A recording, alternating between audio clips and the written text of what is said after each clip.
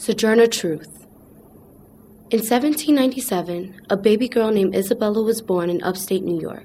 Her parents were Elizabeth and James Baumfree, but she was the property of their Dutch master who sold her off at the age of 9. By the time she was 12, she had been sold 2 more times.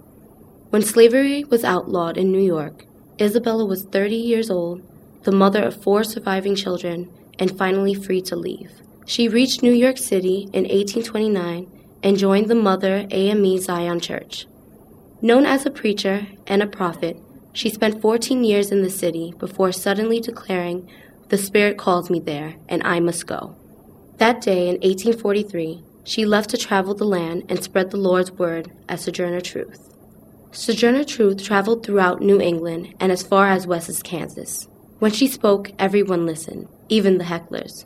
She gave her most famous speech at a women's rights convention in Ohio. As one there remembered it, the hecklers were hissing.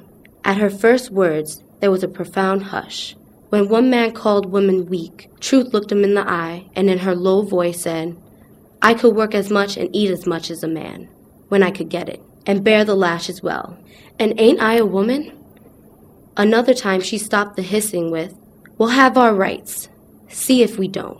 And you can't stop us from them. See if you can. You may hiss as much as you like, but it is coming." A legend in her own time, Sojourner Truth died in 1883 in Battle Creek, Michigan. Her funeral was said to be the largest ever seen there.